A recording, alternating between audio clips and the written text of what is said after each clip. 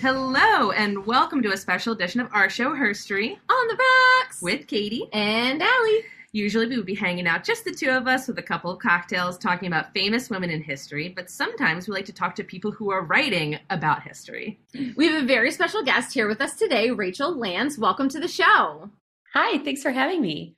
We're so excited. Rachel is a biomedical engineer and blast injury specialist who works as a scientific researcher on military diving projects at Duke University. She's also worked for the U.S. Navy, working to build specialized underwater equipment for use by Navy divers, SEALs, and Marine Force recon personnel. We could sit here and talk to her really about so many things, but you're here today to talk about her upcoming book, Chamber Divers, the untold story of the D-Day scientists who changed special operations forever. So can you tell us a little bit about yourself? Well, you summed it up pretty well, but basically I'm a biomedical engineer and nobody knows what that means. But basically, I don't mean to brag, I hurt myself a lot. So what I've done is taken that tendency and kind of combined it with my very nerdy love of math. So now I use the principles of engineering to describe the limits at which the human body gets injured. So a lot of people in this field work, for example, on car crashes. Obviously, car crashes are a really common thing. We're always trying to come up with better ways to keep people safe during them. And so that's one really common application. I kind of went the extreme route. And so I really like blast physics. So I could probably talk for another 6 hours about pipe bombs if you really wanted, but we will get to the actual topic of women in the same field, because now I do that in combination with other extreme environments like underwater, on occasion, outer space stuff. And I do that with always the goal of trying to keep people safe. My goal is to bring people home safely, make sure that they have minimal injuries for what we can engineer for. As a person, I'm also a big nerd. I like 3 a.m. physics. Big fan of baking and jujitsu, and currently rewatching all of Buffy the Vampire Slayer. So I don't know what else there is to say. Yeah. Perfect. I was going to say, yeah, where were you when Ted Kaczynski was running rampant? I feel like you could have been really helpful in that case with your knowledge of pipe bombs.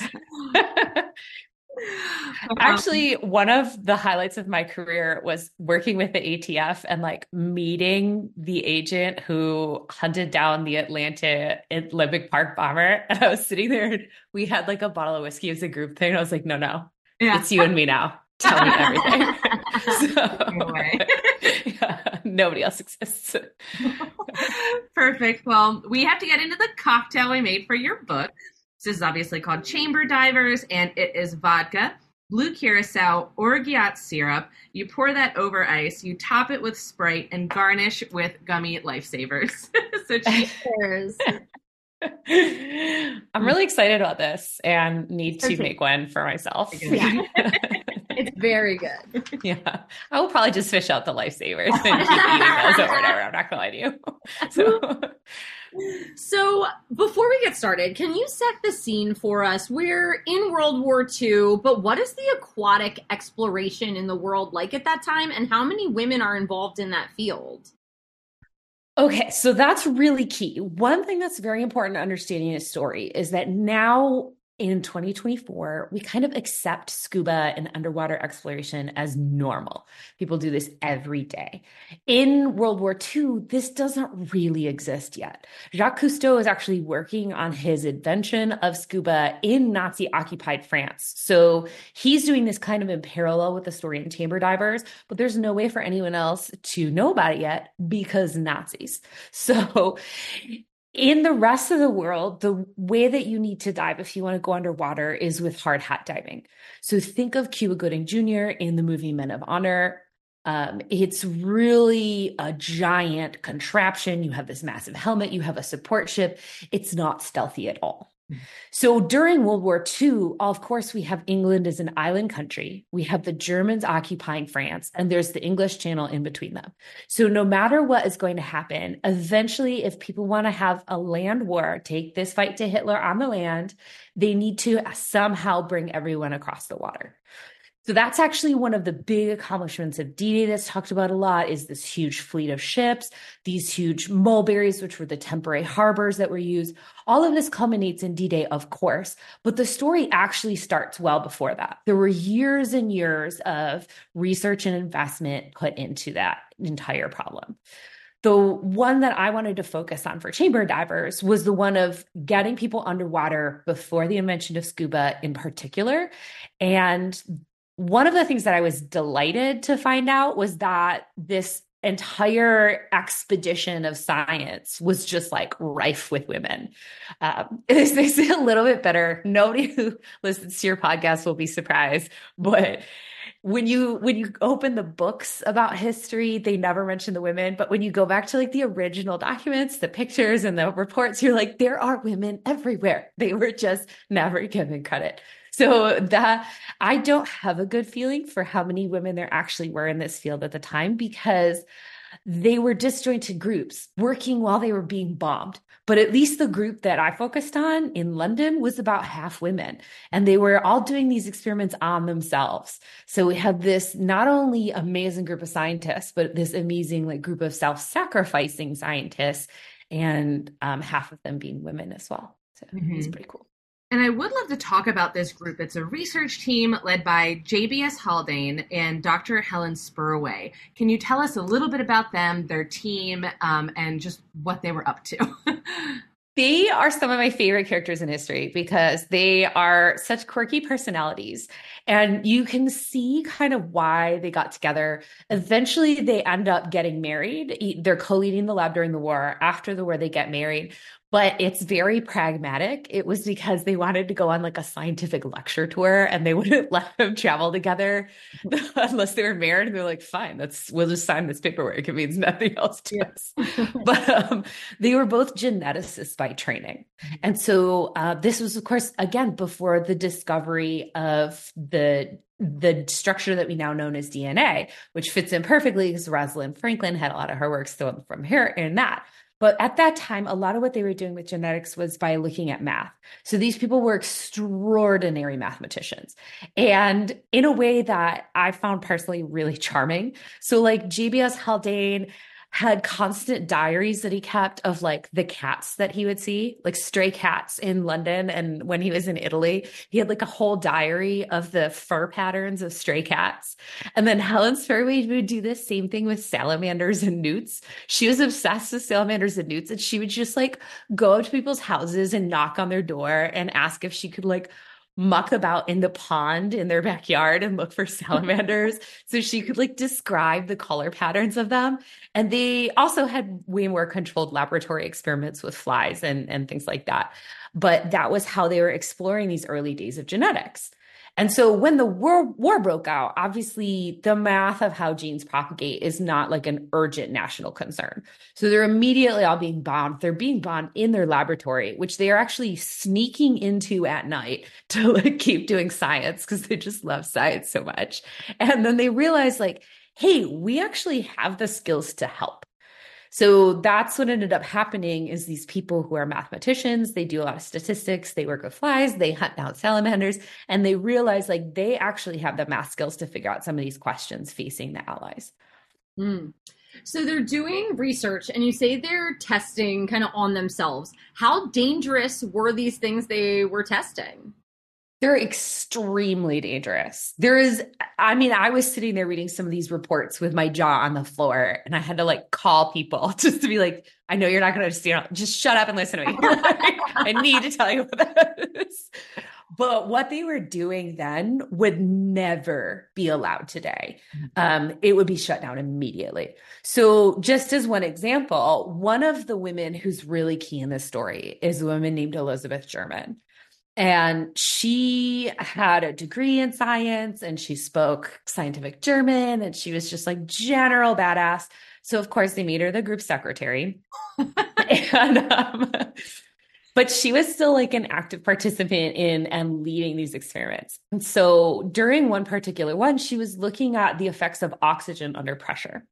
So something that is not really commonly known is that Obviously, too little oxygen is bad for you, but too much oxygen is just as bad for you. Um, so, oxygen can become really toxic if you have too much of it.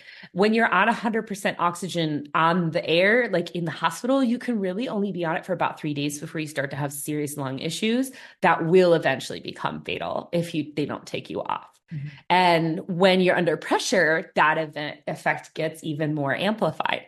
And so Elizabeth German was one of the people who was using her own body to test what happens with this oxygen under pressure in the water, because of course, the best time for everyone to discover that this was a problem was while Hitler was bombing everyone. So that's exactly what happened. They didn't know how big this issue was before that. Hitler starts bombing everyone, and all of a sudden these tests are an emergency and they're being bombed while they're doing it. So Elizabeth German is subject to this bombing outside the lab. She puts these oxygen breathing apparatuses on. She gets in the hyperbaric chamber to artificially create the pressure. And she's the first person to ever discover, through having a seizure herself, that oxygen in water is even more dangerous than in the air. So that's like the thing about the danger is like she was not only having a seizure, she was having a seizure underwater. And the power of it was so strong that it broke her spine. So she literally cracked her neck during this test in water inside a closed metal tube where they could not pull her out right away. And not only that, but they kept testing. That was not their last test. This was just like one of several that had these incidents. Yeah, like Dr. Helen Spurway, when she was doing it in one test. So not even just all the tests, one test. She's in this chamber. Again, you can't get out. No one else can get in. It's thick metal. They can't even really hear you well. She had so many seizures that she kept dislocating her jaw. She dislocated her jaw 5 times, and the person who's in there with her has to reset it himself. And then she would just seize again, and her jaw would dislocate again. And again, this was not her last test. They like took a week off and then went back for more. How I know, right? I'm like so shocked by this. Yeah. How big are they? So hyperbaric chambers can vary in size. The smallest one, and I do work in them a lot at Duke. Yeah. The smallest ones are what we call coffin chambers. And that's a visual, not necessarily a danger commentary. They're about that size. So it's the smallest volume that you can fit a person into. Some of the largest chambers in the world are probably like 20 or 30 feet in diameter. And they're always like either spheres or cylinders to hold the pressure. So the chambers that this particular group was working in were about 5 or 6 feet in diameter cylinders. And so they were pretty small. It's a small area because you need it to hold that pressure in. So the bigger you make it, the bigger the force is on the walls. So I know, right? and a lot of times there's no light. I was gonna say, isn't it? Yeah. I mean, I don't. Just in case you need like windows. And then, yeah. There's usually like a window or two, but a lot of times there's like no light in there because lights will blow the whole thing. Like the whole thing will catch on fire. So just in case you needed it to be creepier. Yeah, perfect. Perfect. A daydream. Yeah. Rock and Friday night. Yeah. So let's connect this to D-Day. How is this research impacting, Normandy? So one of the lesser known aspects of D-Day that I think is really fascinating is there was extensive scouting of the beaches beforehand. This group and what they figured out about breathing up underwater was directly used for the Admiralty, the British Admiralty, to build these tiny, tiny mini subs. And so these only had like 3 to 5 people in them. They were 40 feet long, but that includes like all of the submarine bits, right? So the living space is really compressed. In a really small environment, your need to understand the breathing physiology gets a lot more serious. Because you don't have that like reserve. So this research was directly used to build those mini subs and send them over to Normandy, not only just before D-Day, but even in the months before. So these personnel would go over, be in these mini subs, hang out on the bottom of the ocean for 18 hours a day. And then like when the Germans were asleep, would come to the surface, get out of the sub and swim out onto shore. So that is the direct application of the research to being able to have these mini subs on the bottom, keep the people alive inside. And they were taking sand samples. They had like a bandolier of test tubes, and they would like take samples of the sand and bring it back to England. And like soil experts would study it. And they were like making detailed maps of where the guns were and where people walked. And if there were footprints, they would be like, there's probably no mines here. So these people were incredibly clever. They were swimming through this freezing cold water, getting back in these mini subs, and then heading back to England. And before D-Day, a couple of days before D-Day, the British sent over these exact same mini subs to mark the beaches. So that's part of their navigational plan. These guys were just like chilling there for a couple of days before. And then they came to the surface. And I remember one amazing account of like a guy who landed at D-Day. And he said that he couldn't see the sub. He could only see the person standing on top. And so he thought this guy was just like somehow walking on the water. And he was like, what is happening? What is going on right now? So that was a big part of it. And then on top of that too, those waters and those harbors were full of obstacles. We've all seen, hopefully, like Saving Private Ryan, you have the obstacles. Those are completely loaded with explosive. So this group made it possible for people to take the early prototypes of underwater breathing systems and use them in those environments safely. So a lot of people got killed on D-Day, but there were 0 accidents from diving. Wow. Yeah. And were they working on like individual suits at this time or mainly just the mini subs? They did both. So they had the mini subs and then they transitioned to individual breathing apparatuses as D-Day became like clearly necessary. Right. So that they had this kind of focus shift, but they'd already established themselves as like the go-to experts.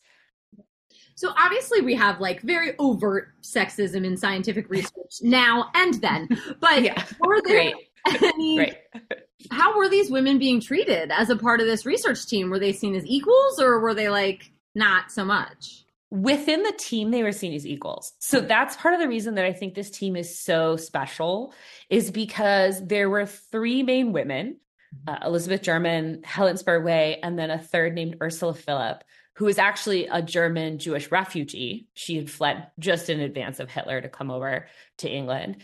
And within the context of the team in these experiments, they're very much treated equally. Like Ursula Philipp and one of the other men on the team were paid the same salary. So you really don't see salary equity very often.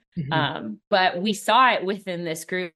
So these women were not only allowed to lead projects and were given autonomy to run experiments on their own and draw conclusions on their own, but they were actually paid the same, which you don't see very often in that time period at all. And I mean, still obviously occurs today. I know I've been subjected to this pay gap. So the fact that JBS Haldane, as the lab lead, actually was willing to advocate, he didn't phrase it as equal pay, but they were getting equal pay. So he was this very practical person who didn't think gender mattered. Wow. That's so rare when we yeah. Now, of course, the world outside the lab did have greater disparities. And some of this work is not known because the accomplishments of these women were stolen from them. They were plagiarized, and there was another male researcher who published them under his own name. So that very directly happened. He took their work verbatim. So obviously the world outside the lab is different, but within the lab, they seem to have been treated as equals. Yeah. Now, I would love to get into the research for this because I think these documents were classified, correct? So that's correct. How did you get access to them? Were they just generally declassified or did you have to ask for them? How was that process? A little bit of both. So things that are 80 years old are not considered as sensitive anymore. So So a lot of these, some of these had been automatically declassified on their own. They'd just never been used. So anytime between the 1970s and 2001, when there had been a declassification process, people had said, okay, this doesn't affect anything. It's D-Day. It doesn't affect anything modern. And so there had been some declassification. Others had not yet been subjected to that. And so I did have to file Freedom of Information Act requests for them. Thankfully, there was not a lot of pushback. Like people generally agreed that we know about D-Day now. We know that it happened. So it's okay to talk about the planning. Yeah. So, what are some of the documents that were sealed, and like, was there a lot of paperwork? Like, how much paperwork do you have to file for that? It's surprisingly little. So the government, especially the American government and the British government, both have freedom of information laws. And so there are clear pathways in order to get that information. And there's an application and submission process that they've set up for you because this is so baked into our law. And the people who are doing it are generally really friendly unless you're doing something very strange. But yeah, in my experience, like World War II researcher, I've met with mostly friendly people who are willing to help and who are willing to make suggestions. Like for example, just before this call, I was just filing more Freedom of Information Act requests with the FBI. The FBI is great. As long as you're not trying to like set free criminals. They're like, oh, you want to research this person in 1916? Great. Here, have fun. Yeah. Oh, that's good to know. We do research every week, and I've never had to file one of those papers, so I'm pretty... Yeah. Oh, well. While you were writing the book, and you're going through all of these very, like, complex scientific things, did you have to kind of really think about how you presented it for people who don't work in the field? Us like normies? us? The idiots? Oh, my God. Okay, first of all, not the idiots. You. Don't like that nonsense. Shut it down real fast. It's not okay. What I realized over the course of writing, because this is my second book. So what I've realized over the course of writing these books is that every field in the world has terminology. Like even podcasting. Yeah. Like I guarantee you have words that are not used outside of your field. And you know what those mean. I probably don't know what those mean. So the trick is just breaking down that language in a way that uses only mainstream English. So everyone has the capacity to understand. It's just about abandoning the terminology. So that's something that I was really afraid of, was really terrified of, but now love. And I'll tell you my secret. My secret is actually my mom. So my mom is my perfect target audience because she's incredibly smart and she has zero science background. So every time I write like a science passage, I send it to my mom and I'm just like, explain this back to me when you're done. Yeah. And so she'll be really honest. She'll be like, you lost me here. That part's boring. Don't care about this. Like, this is awesome. Tell me more. And I'm like, okay. And so if she can explain it back to me, then I know that I've done my job. That's nice. I love that. Yeah. It's a really great system. It's working out well. So I'm here for moms. I really like moms. Yeah. So when people buy this book and sit down to read it, what do you want them to take away with them? What do you want them to get from it? I want them to take away that there are beautiful stories where there are beautiful stories of work and self-sacrifice that are not the obvious ones. There are these people, and this group is far from alone. Like there were so many side stories that I ran into that I just would have wished I could have spent entire chapters on, but they were too off topic and the book would have been 4,000 pages. So there are so many stories of kindness and bravery and contribution. And we focus on the people who ran on the beaches, and they absolutely deserve memory and they absolutely deserve honor.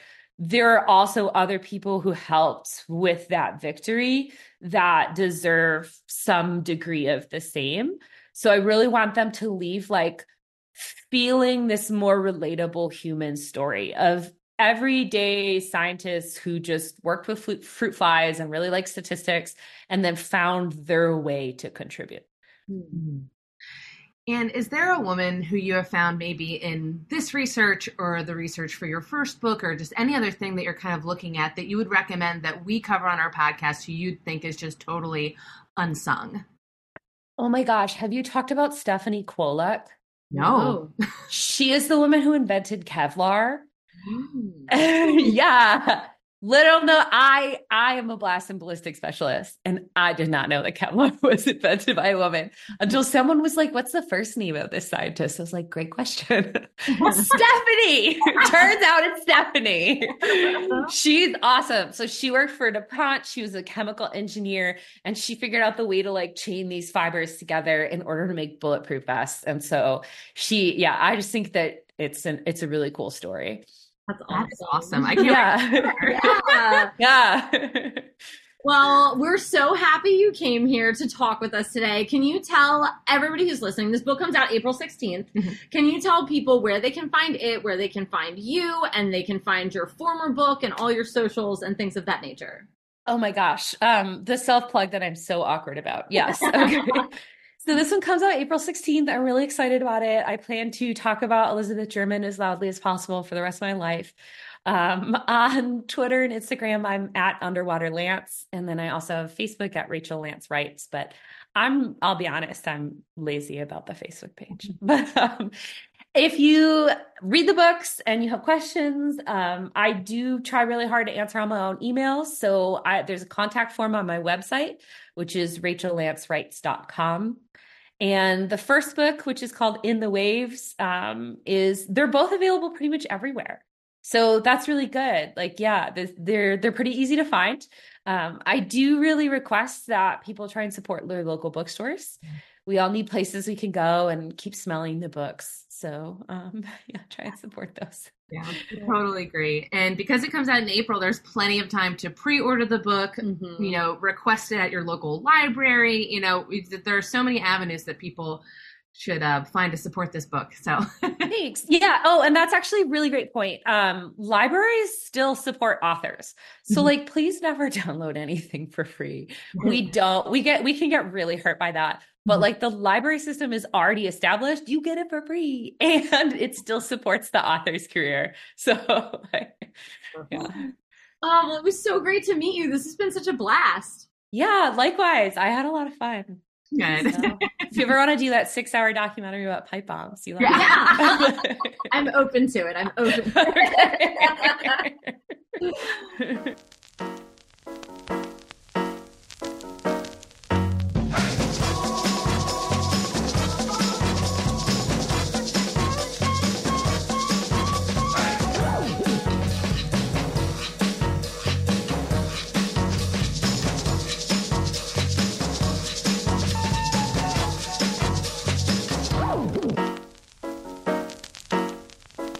You've been listening to Her Story on the Rocks. We are independently produced by 1986 Entertainment and proudly recorded in Baltimore, Maryland. If there's a woman in history you would like us to cover, you can email us at herstoryontheRocks@gmail.com. You can also message us on Twitter or Instagram. We post all of our cocktail recipes on Tuesdays so that you can go get all the supplies you need and drink along with us. See you next week. Bye.